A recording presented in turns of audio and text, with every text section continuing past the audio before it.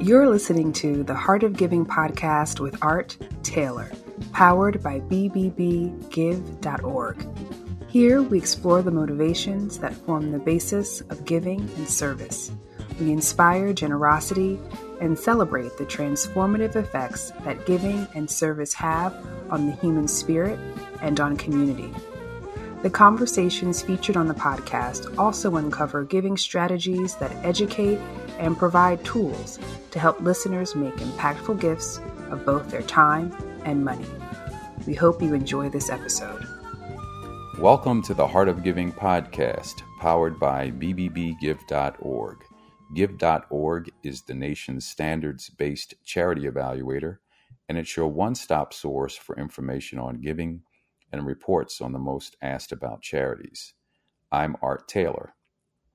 It's been about a year almost since there was a devastating earthquake in Haiti, and we thought it was time to maybe check in and see how things are going now a year later. Haiti is a place that has been affected by so many natural disasters and some political ones as well over the last dozen years or so. And our hearts continue to go out to the people there. But we also know that there are many in this country and around the world who want to see things change in Haiti, who want to support Haiti in any way that we can. And one such organization is Hope for Haiti, which has been actually active in Haiti over the last 30 plus years. And they are very active now and have been over this last year. We have today Taylor Hebble, who is the Chief Marketing Officer at Hope for Haiti with us, who's just returned from a trip there, and she's ready to tell us what we need to hear about progress in Haiti. Taylor, welcome to the Heart of Giving podcast. Thank you so much for having me. Taylor, like we do on this podcast, I'd like to start just by asking you a little bit about yourself. How did you get involved in Hope for Haiti? And what was it maybe in your earlier career that sort of led you to this role? So I've been with Hope for Haiti for about 5 years now. It'll be 5 years next week. And before that, I spent about 7 years doing corporate advertising, which I'm sure you can assume is very different from the nonprofit world. And I'd always had a very strong interest in social impact. I come from a family on both sides that is very dedicated to giving back, and had served on some volunteer boards. I was very involved with the local junior women's club where I was living at the time. I was its president. And when that 7-year anniversary kind of started looming in my corporate advertising job, I realized that if I didn't make the switch now, that I probably never would. And so I started kind of putting out feelers in the community where I'm from in Southern Florida. It's a very kind of small world where everyone kind of knows everyone's business. And I'd started putting out these feelers, and I had been introduced to Hope for Haiti a few years before that. In my old job, I used to represent the company at galas that they had sponsored, and Hope for Haiti's was one of them. So I knew that they were a great organization that had done good work. The Junior Women's Club had volunteered for them in the past as well. And kind of through the grapevine, a friend of my friend is friends with our chief development officer, friend of a friend with her. And just kind of those little links kind of came up. And I went in for what was supposed to be a half an hour interview at the end of the workday. It ended up lasting almost 4 hours. We just really connected. I was so impressed by the organization's culture and all of the measurable, incredible impact that Hope for Haiti has on the ground in southern Haiti. The fact that it's been there now for about 33 years, and the fact that our staff is predominantly Haitian from and living in the communities that we serve. So these incredible doctors, nurses, program specialists that are really dedicated to improving their own country. So I made the leap over and never looked back. And it's been the best leap of faith that I think I've ever made, and haven't regretted it for a second. Well, that's awesome. You make me think about my good friend, Bill Novelli, who did a podcast with me about a year or so ago when he was announcing his new book. Well, Bill also started out in, I guess you would say, marketing for a company and advertising. He was in the advertising field. In fact, he started a firm, Porter Novelli, that was doing advertising. And he got to a point where he felt that he wasn't really doing as much as he could in his job to move society forward. And it just wasn't meaningful to him anymore to sell another widget. I just use that term. He was actually selling, I think, dog food, he said. And one day someone got the dog food pitch mixed up with food for people, cereal for people. And he said it was at that point he knew he had to move on to something else. Well, I wasn't selling dog food, but that rings very, very true. You know, you get to a point where I was in my mid-20s and just knew that if it wasn't now, I'd already been there for 7 years. If it wasn't now, then it was probably going to be never. And then I think I knew I'd look back at my life later on and regret not making that jump and trying it out. Well, you definitely need to meet Bill because he's gone on and turned what was a corporate career into an amazing career to help society in a variety of ways. So I'll have to make that connection. I think you'll enjoy talking with him. But now you are with Hope for Haiti, has been around now, as you say, for 30 years. How have things evolved there over the last year or so, given what you've seen? So after the earthquake struck, we were obviously one of the first to respond just because this was, as I said, in our backyard. And it's been this year of incredible growth because the world really rallied around Haiti after the earthquake. And we started seeing a massive influx in donations, enabling us to do the work. And because of the scale of the devastation, our programs each had to grow to fit the need. We just closed out our fiscal year on June 30th, and we estimate our programs reaching 750,000 people in the south of Haiti. That's children, that's grandparents, and others that were greatly affected by the earthquake. And we closed out the year with our healthcare program in particular conducting over nearly 111,000 medical consultations, which, to put that in perspective, is about a 400% increase in patient load over our last fiscal year. And that's through our infirmary, which is in downtown Lakai, as well as our mobile clinics. MSPP, which is the Ministry of Health in Haiti, really relied on our network to send us out into communities to hold mobile clinics to provide that kind of critical care to people who were either injured or dealing with chronic illness, which is something that you don't really necessarily think about as an immediate concern right after an earthquake. But if you are a diabetic, you need a continuum of care in order to stay healthy and to stay alive. And so we were able to provide that. Because we've been in Haiti for over 33 years, we have a robust supply chain.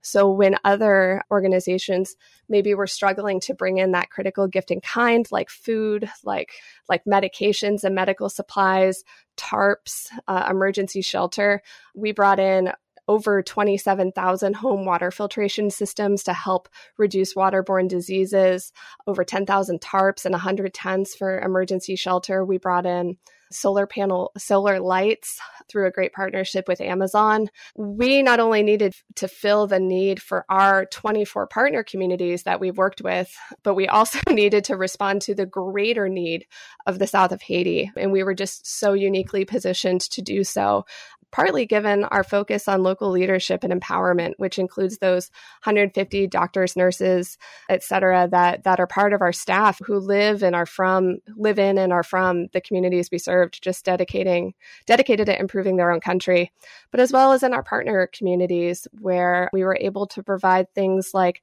mental health training to the teachers in those communities so that they could try to help mitigate any mental health and PTSD issues for the students. We were able to provide direct cash transfers to mothers who maybe were struggling to put food on the table after businesses closed down or their homes were destroyed. We distributed almost 100,000 pounds of locally produced food that was distributed to 18 communities after a food security assessment.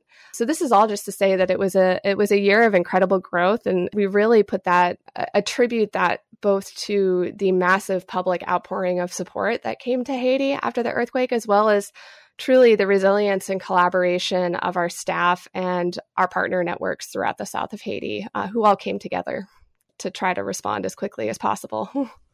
Those are astounding statistics. To say that you've had that level of increase in your activity over the last year is just remarkable. And it's unusual, really, that an organization would be able to ramp up in the way that you have.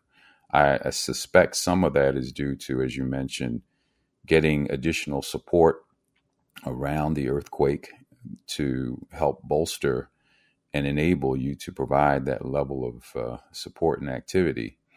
But what else might you say, in addition to your being there and having this wonderful supply chain, what is it about your people, the people who work in your organization, that would drive you to such astounding numbers of support for Haiti at this point?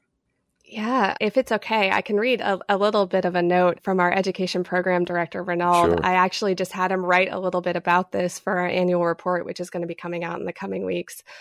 It does come down to the dedication of our staff, the resilience of our staff, and our core values spell out reach. It's resilience, empowerment, accountability, collaboration, and hope. And each plays such a significant part in our work. I mean, hope is in our name as an organization.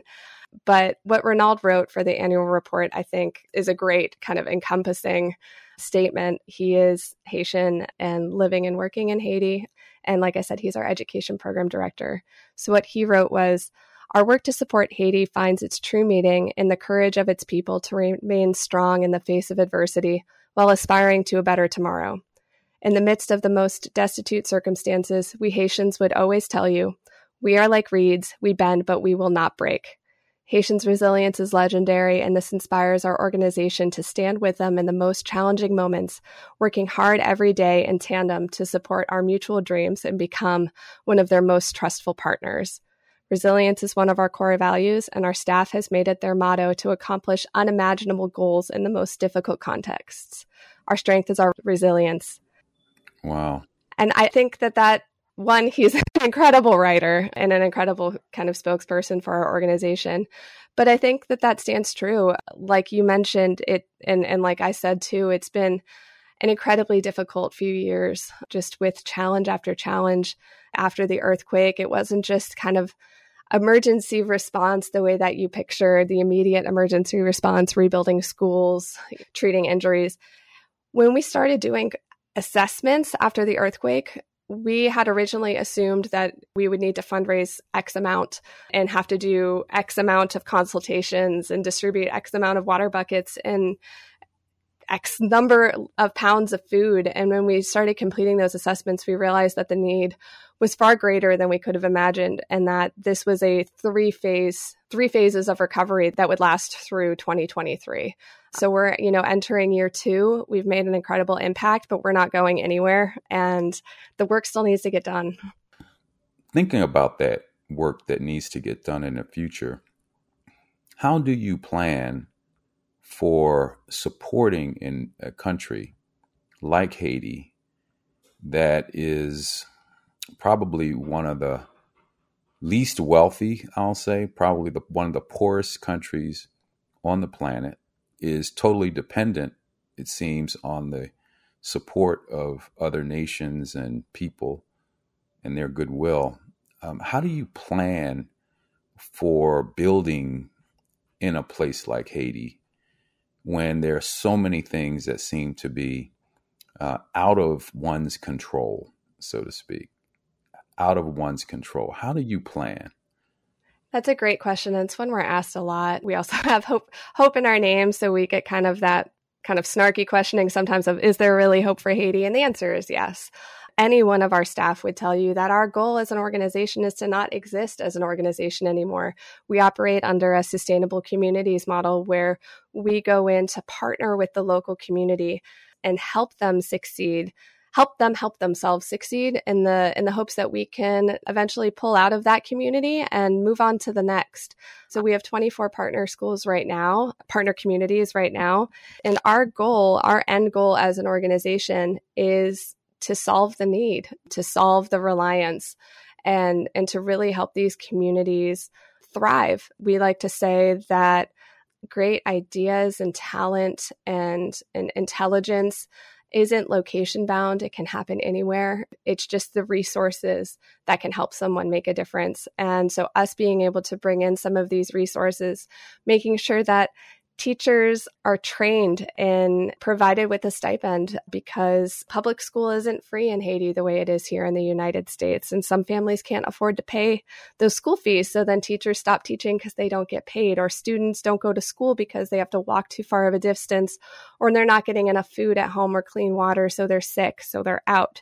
By being able to help at the kind of holistic, granular level in partnership with these communities, so that opportunity, those resources are there and they can thrive on their own, is really the end goal for our organization. I think, like I said, if you asked any of us, whenever we do those, where do you imagine the organization in 50 years and 30 years? All of us would say, we hope we're not needed. We hope we're out. I'd like to be out of a job. And that's kind of our end goal, is to finish the work and not be needed anymore. But until that point, we'll be there. We're going to be in the communities. We're going to be partnering with them. And we like to say partner. We don't go in and just build a school. We go in and we partner with the communities, and they build the school. We provide the resources. They help get the work done, and they feel so committed to it being done because they know it's in partnership and it's not just us telling them what they need or how to do things. Well, you've been with this 5 years, as you mentioned, and I should give you a shout out for being promoted last week. Congratulations. Thank you. That's got to be a good feeling to know that you're appreciated in your organization and recognized in that way.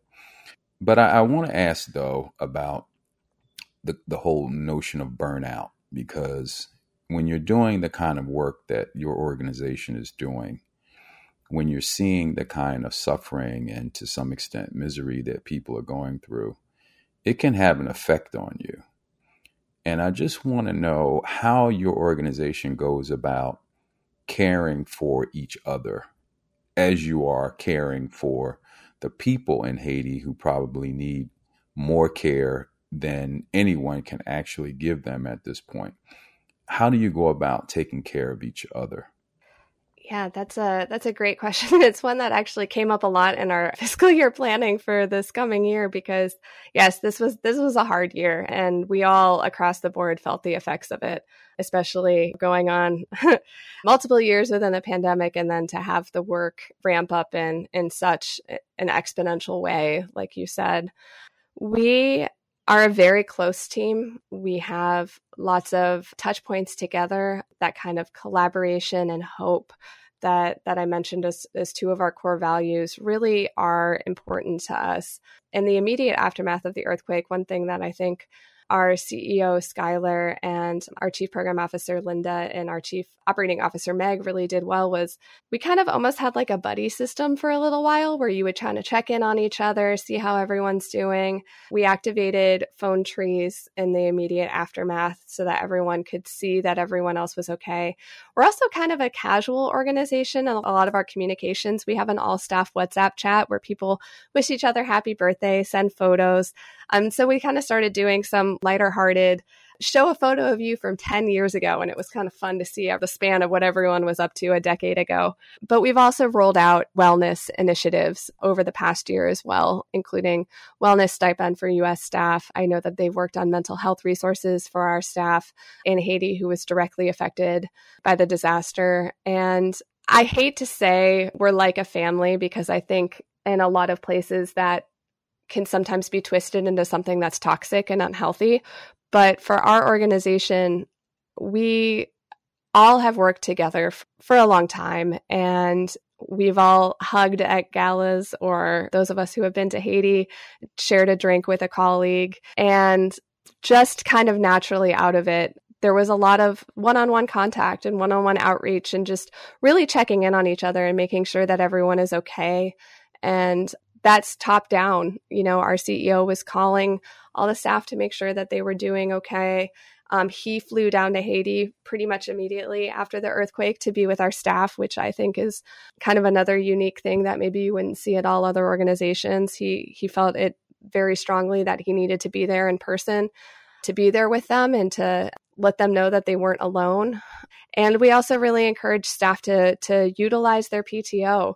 I won't say that, that none of us were taking PTO in the immediate aftermath. We were all way too busy. But there was a lot of, from the top down, instruction of, you need to sleep, you need to eat. I know we're fundraising. I know we're doing a lot of press. I know that the work needs to happen as quickly as possible.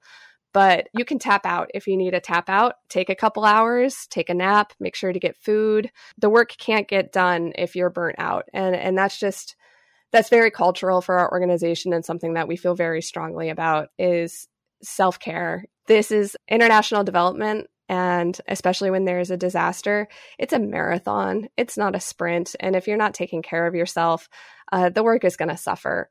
I think, like you said, there is a tendency sometimes to burn out in this line of work. But I think our culture as an organization has really done a good job of preventing that as much as possible. I won't lie and say that August and September and October weren't extremely busy and difficult, and that I was getting a full 8 hours of sleep every night. But I also knew that if I needed to take a break, I could, and it was heavily encouraged.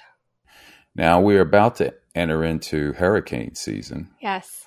Which is always a scary time. I guess we're already in it when you think about it. And we can't expect that nothing will happen there, although we're hopeful there won't be any hurricanes that hit in the Caribbean or in the United States. But how do you prepare for that eventuality? I guess you have to have systems in place anticipating an event of this type. Yes, we have very robust crisis management and preparation in our organization. It's just an unfortunate necessity and reality for working where we work. Also, just because our U.S. office is in Florida, it's not just our Haitian staff that has had to deal with it. Hurricane Irma flooded our office significantly in Florida, and we were not able to work out of it for a while it was repaired. So we do kind of have to think about it on those two kind of pillars, that it might not just hit in Haiti. Like I said, we've been around for 33 years, so we've seen these. We've seen Hurricane Matthew, which struck southern Haiti in 2016. We now have multiple earthquake responses under our belts. The food insecurity, the political instability, COVID-19. These are all terrible things that we wish never had happened, but because they have, we learn something new from each one and improve our processes from there. We have very robust playbook for these things. We always keep a certain supplies on hand for rapid response in our warehouse, so that if something were to strike, we already have kind of these emergency buckets on hand that are stocked with water filtration systems, some emergency food and water, hygiene supplies, that kind of thing. We keep a stock of those. We have our partner network, which I mentioned a couple times, which is both for gift and kind. I want to shout out like AmeriCares and MAP International for being two of our great partners on that front, as well as Amazon really stepped up after the earthquake, who can help us get supplies in quickly through our supply chain network. And we have phone trees and all of these policies and documentation already written down, so that the best way to describe it, we have a huge Excel spreadsheet that has tabs for pretty much anything you could think of happening and what the action steps are, the immediate, right that second, what happens the next day, what happens in the first week. We've built these out and we've tweaked them after kind of every situation and improve it as needed and update it as needed. But having this playbook on hand has saved us critical time in being able to respond quickly. When the earthquake happened last year, we were one of the first organizations to put out a statement, because we did the planning and we knew the language that we would use in a statement if something were to happen, got it up on Instagram and all of our social media networks right away. And because of that, we were one of the first organizations using the Haiti earthquake hashtag, which led to a lot of public awareness and brand awareness. We had some incredible celebrities and big people speak out about us. I think because we were first, because we had put the time in to do that planning. And it's the same thing ahead of every hurricane season. Are the supplies there? Is all the staff aware and comfortable with the policies? Do we need to do another reminder of things? Everyone look through, see if anything in your action item column needs to be updated, have anything transferred from one employee to another.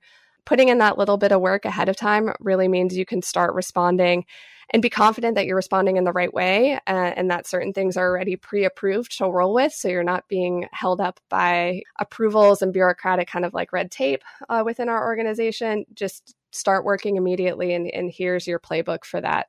So any organization that's kind of working in areas like this, I heavily encourage just putting in the work up front to do that, because it'll save a significant amount of time and headache in the awful situation that something does happen. Taylor, I want to ask the question, how can people help? But before I do, I wanted to just point out that I noticed on your website that you have NFTs, non-fungible tokens, that are made up of artwork, digital art by some Haitians. Yes. That people can access and purchase, which I was really both surprised and happy to see. Yeah. So you're giving some of these local artists a chance to get some of their work out there as a way of helping them prosper and giving attention to the organization as well. But how else can people help?